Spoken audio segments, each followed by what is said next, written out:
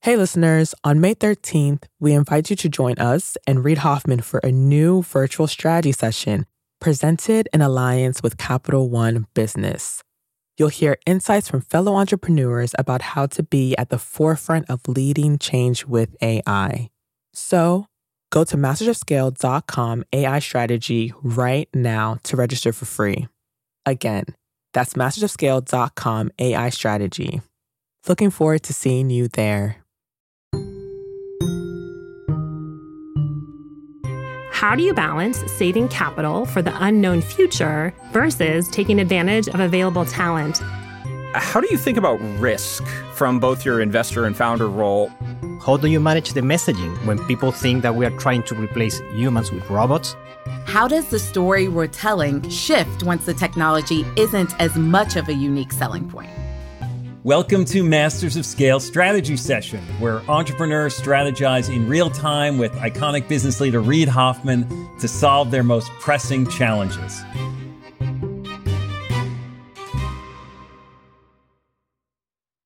Hi, listeners. It's Erica Flynn, VP of Alliances and Audience Development at Wait What, the company behind Masters of Scale.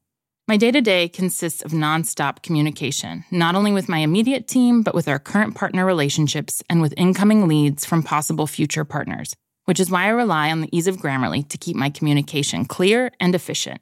One confusing email can turn into several confused replies, which can turn into an unexpected meeting which no one wants, needs, or has time for. Having Grammarly on hand as my trusted AI writing partner not only streamlines my extensive to-do list, it minimizes miscommunication by quickly and efficiently synthesizing information and carefully curating tailor-made responses to specific groups. In fact, companies that use Grammarly to communicate can save 19 days per year per employee. Grammarly eases the writing process. It's a writing partner from the blank page to the last word typed before hitting send. Join me and over 70,000 teams who trust Grammarly to work faster, hit their goals, and keep their data secure. Visit Grammarly.com to learn more. That's Grammarly.com. I'm your host, Bob Safian, former editor of Fast Company, founder of the Flux Group, and the host of Masters of Scale Rapid Response. For this strategy session, the theme is to be first to the future, be stubbornly nimble. When navigating through new markets or grappling with new technologies, you have to be prepared to pivot and adjust your roadmap at any second. To help us through these waters, I'm delighted to introduce my colleague, co-founder of LinkedIn, partner at Greylock, and the voice of Masters of Scale, Reid Hoffman. Hi, Reid. You ready to play? Always. Let's jump to it. All right. The first question comes to us from George McCardle, managing partner at VC firm Mount Pleasant and founder of Catrol, an AI platform that scans and monitors U.S. legislation. Hey, Reid, very excited to be here. Also, may I just add, you are an inspiration to the Dungeons and Dragons community for how far one of us can go. I know you've wrangled being both investor and founder. How do you think about risk from both your investor and founder role when approaching emerging tech like AI that is just evolving and changing so fast? Well, it's a great question. And by the way, thank you for the D&D call out. The way to think about the risk stuff is to say, okay, first, presume that you're not going to be able to make it a purely knowable game. It's useful as an entrepreneur to know that the games are not like chess. They're not fully determined. There's a randomness element. The Ukrainian war, markets, a bunch of other stuff. I have partial risk management, partial control over it, but there's unknown and uncertain things. So then you say, okay, so what are the most key things that I should make bets on? It's almost like risk betting. It brings the investor and the entrepreneur together on it. For example, if it's like AI, what do I think the market demand is going to be like? What do I think customer reaction is going to be like? What do I think government regulation is going to be like? What things might impact me and what I might need to speak up on? So you want to be thinking about which risks are the absolute ones to really invest in to minimize and keep that as thin as possible, which are smart risks to take, that if I take them, I can possibly win large, and how am I monitoring if my theory of the game and the theory of the risks I'm taking is working out so that I might need to pivot or adjust.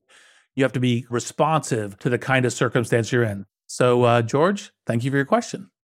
There's a key insight in Reid's answer that I really want to shine a light on here. Entrepreneurship is a game with ever-shifting and uncertain rules. So only take the risks that offer a big enough reward to justify the leap. All right, the next question comes from Anna Bofa, the founder and CEO of Crate, a software product powered by AI, which allows users to curate content from across the internet. Let's invite Anna in to ask their question. Awesome. So here's my question. There's a lot of conflicting advice in today's climate surrounding startup runway.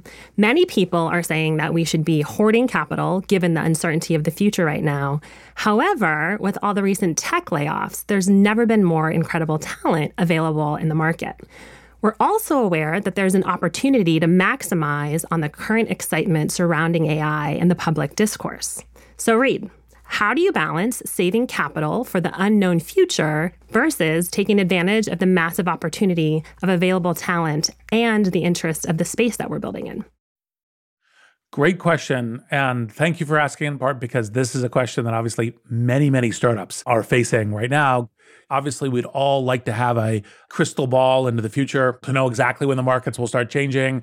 So you obviously have to kind of say, well, what's the amount that I need as additional insurance during volatile times? And there are people who will say, no, you should absolutely maintain a minimum of 24 months right now.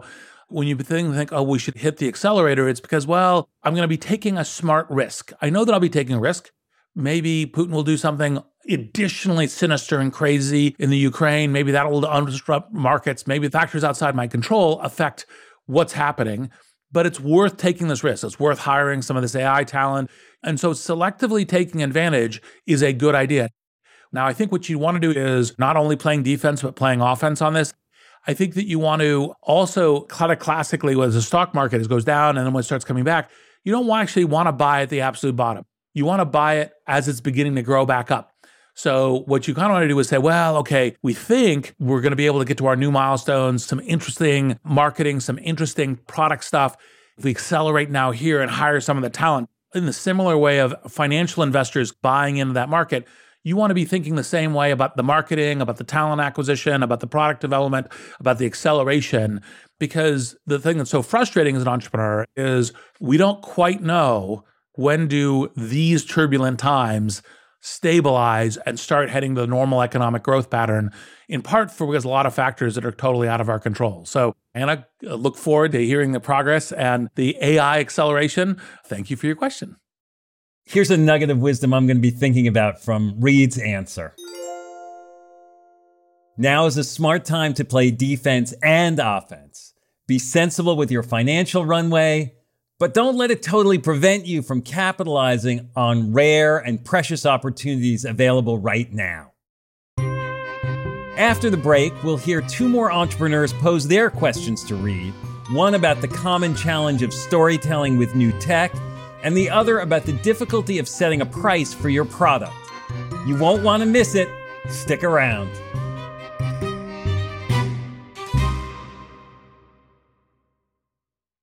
Hey listeners, it's Jodine Dorsey, the VP of Live Events at Wait What, the company behind Masters of Scale.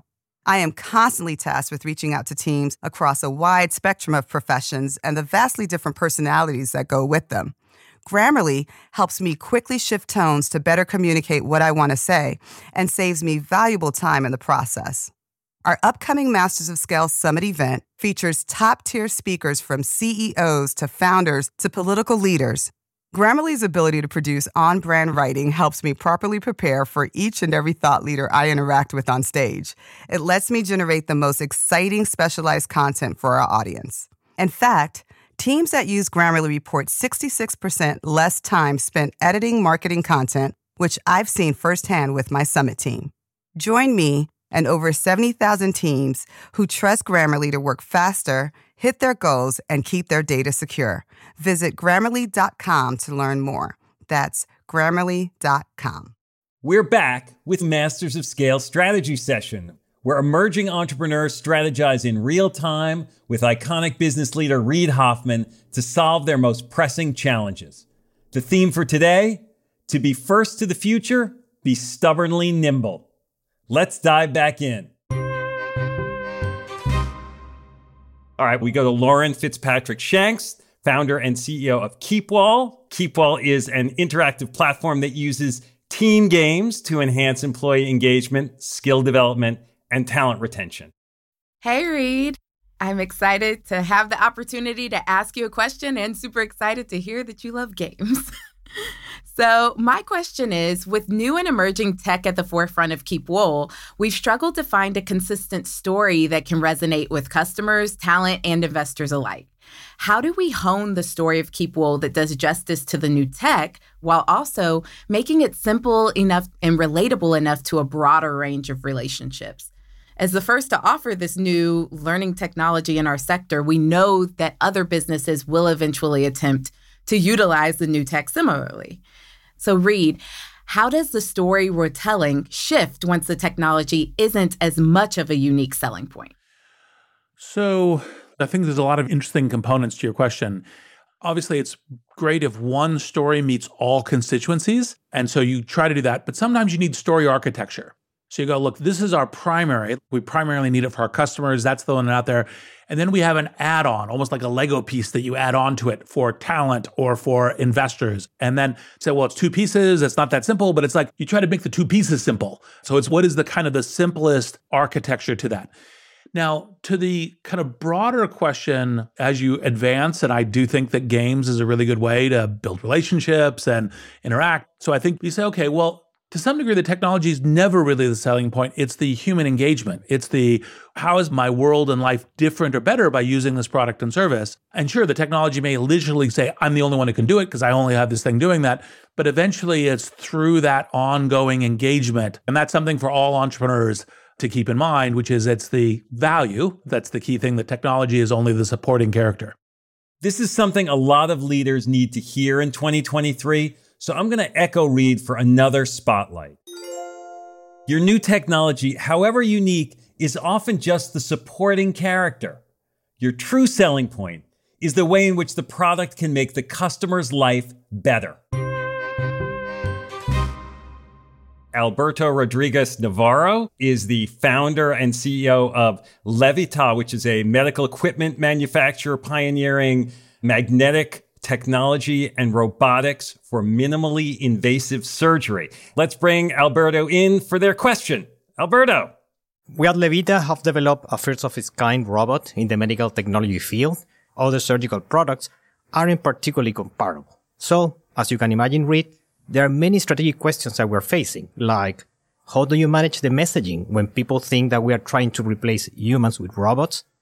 And how do you set an initial price for a brand new product when there's so little to compare it? Well, it's a classic disruptive innovation that causes people to have these kind of like, are you replacing people? As a general theme, when you're an entrepreneur, is how do you convert challenges into opportunities? As opposed to saying, allowing the criticism to brand frame you as, oh, you're replacing humans with machines. It's like, no, we're making humans a lot better. It's human plus machine. And the human plus machine will have much better outcomes, will be able to iterate and learn better, will set new benchmarks. And part of when you're thinking about the initial price, it depends a little bit on what do you think the growth rate's going to be.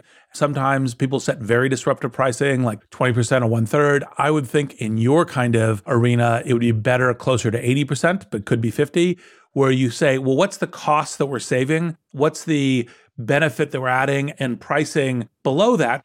And I think when you look at all of this, it's kind of a question of how do you set the frame for the story about how people will think about what your product is, what using it as a surgeon would be, what receiving it as a patient would be, and the amplification of human beings in each of these cases. And I do think that one part of it is how do you communicate those mindsets? And I think one of the things that's part of the last couple of decades of the internet is trying to get influencers or other people kind of articulating the story, the framework, the point of view is part of what gets that well. I think it's great that you're doing this invention. I look forward to hearing the path of success. And thank you for the question, Alberto. Reed, I loved listening to your answers. And particularly, I was curious what you were going to say about pricing, because pricing is something that constantly challenges me. And I think sometimes that question between sort of, are you a premium product with a premium price, or are you trying to get in with a sort of a fighter brand price? And they're very tricky questions to deal with. Part of what you do there is you look at, if you're premium, you say, look, it's going to be so much better. So it'll be priced more than it was before. So it's still kind of a discount of progress towards that. But that may be the reason why the price seems to be going up, because you're adding so much more in. Let's take a moment to shine a light on one last key insight. Don't allow others to frame your brand before you have. Once you've honed the story of your product or your business, then find influential voices to take the baton and run with it. All right, Reed. So one of the themes we've seen in our questions, and something I hear CEOs grappling with all the time, is trying to figure out what new developments we need to react to now and what we can be patient about. Jeff Bezos has famously used this phrase day one at Amazon, to encourage the team to act unencumbered by the past, embrace a beginner's mindset, no nostalgia, to sort of fight the resistance, right? But if we start over every day like it's day one, we never build any momentum. We can be jumping from one thing to the next. So how do you know if a new development is central and requires attention, or if it's just a distraction? I usually think about it as kind of, what is the theory of the game, and has the game changed? So for example, Microsoft, when Bill Gates was CEO, was building an online service called Blackbird because they thought they needed to compete with CompuServe and AOL and so forth. Then they saw the internet coming, and literally Bill had all of the engineers' hard disks erased to start working on the new internet services. So it's like, no, you have to do this. And that's like the hard shift to a new day one. But that's because the theory of the game changed. It was like, oh, we're not doing these online dial-up services anymore. Those will only live a certain amount of time. It's all going to be internet. We need to be going to where the future is going, not to the past. And then obviously there's degrees of that. So when you have a shift to mobile, some things go, oh my God, everything's going to have to end up being mobile first. I need to go mobile right away. And by the way, ultimately that'll percolate to enterprise and everything else. But like enterprise software companies didn't have to immediately go, oh my God, we have to be everything on mobile, because their customers said, oh, we care about it. Our employees are bringing stuff in. They want to be able to use this from wherever they are.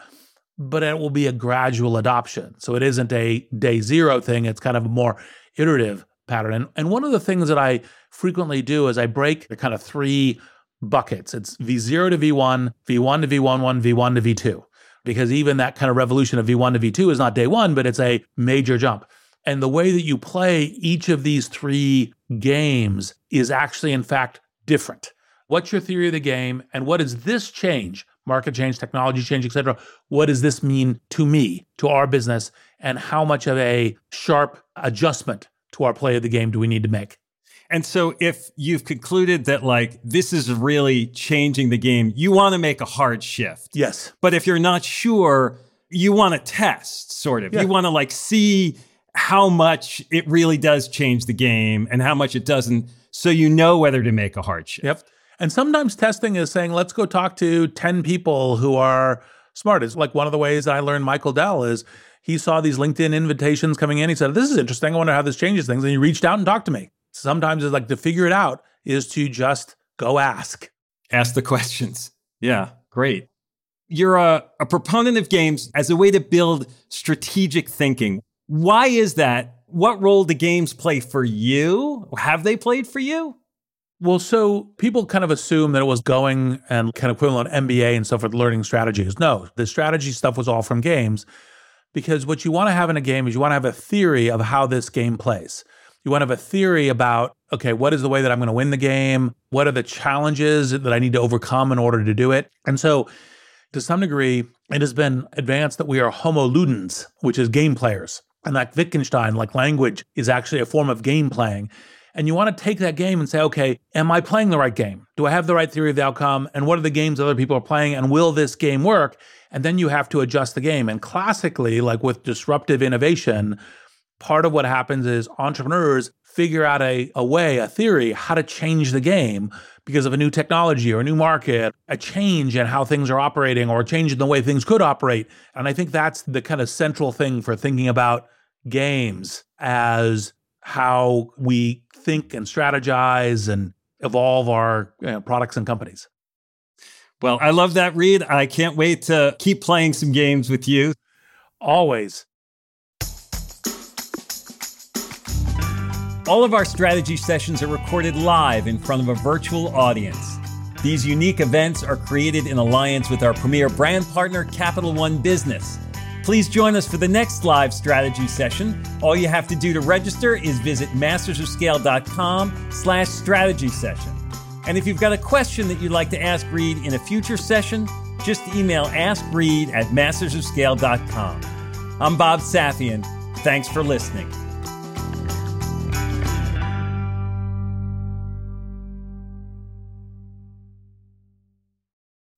Hi, everyone. It's Jeff Berman, CEO of Wait What and co-host of the Masters of Scale podcast. Like many of you, my to-do list changes by the minute. Whether I'm working with partners or hashing out legal documents or brainstorming with our team, there is never a shortage of tasks that require attention and constant communication. Like Masters of Scale co-host Reid Hoffman, I know artificial intelligence is a huge part of our future, and Grammarly is an enterprising leader in AI. With Grammarly, what used to take a few hours only takes a few clicks. It's like having a collaborator for my writing, helping me generate better first drafts and tailoring messages to our specific audiences. It's not only a superior AI tool, it is a safe AI tool. And as a CEO, security is always top of mind. Grammarly has 14 years of experience and a business model that never sells our data. Security has been a priority since day one and continues to be integral to Grammarly's values today. Join me and over 70,000 teams who trust Grammarly to work faster, hit their goals, and keep their data secure. Visit Grammarly.com to learn more. That's Grammarly.com. Masters of Scale is a Wait What original. Our executive producers are June Cohen, Darren Triff, and Chris McLeod. Our chief content officer and interim president is Lori Hoffman. Our producers are Chris Gautier, Masha Makutonina, Adam Skuse, Alex Morris, and Tucker Legursky. Our editor at large is Bob Safian. Our music director is Ryan Holiday. Original music and sound design by Eduardo Rivera, Ryan Holiday, and Nate Kinsella. Audio editing by Keith J. Nelson, Stephen Davies, Stephen Wells, Andrew Nolt, and Liam Jenkins. Mixing and mastering by Aaron Bastinelli and Brian Pugh. Special thanks to Reid Hoffman, Angela Arenst, Anne Ryan, Jodine Dorsey, Alfonso Bravo, Colin Howarth, Tim Cronin, Kelsey Sison, Sammy Oputa, Anna Pizzino, Sarah Tartar, Luisa Velez, Justin Winslow, Nikki Williams, Chineme Ezequena, Marielle Carricker, and Katie Blazing.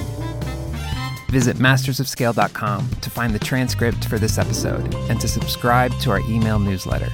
Become a Masters of Scale member to get access to a year's worth of courses and content on the Masters of Scale Courses app. Find out more at mastersofscale.com/membership.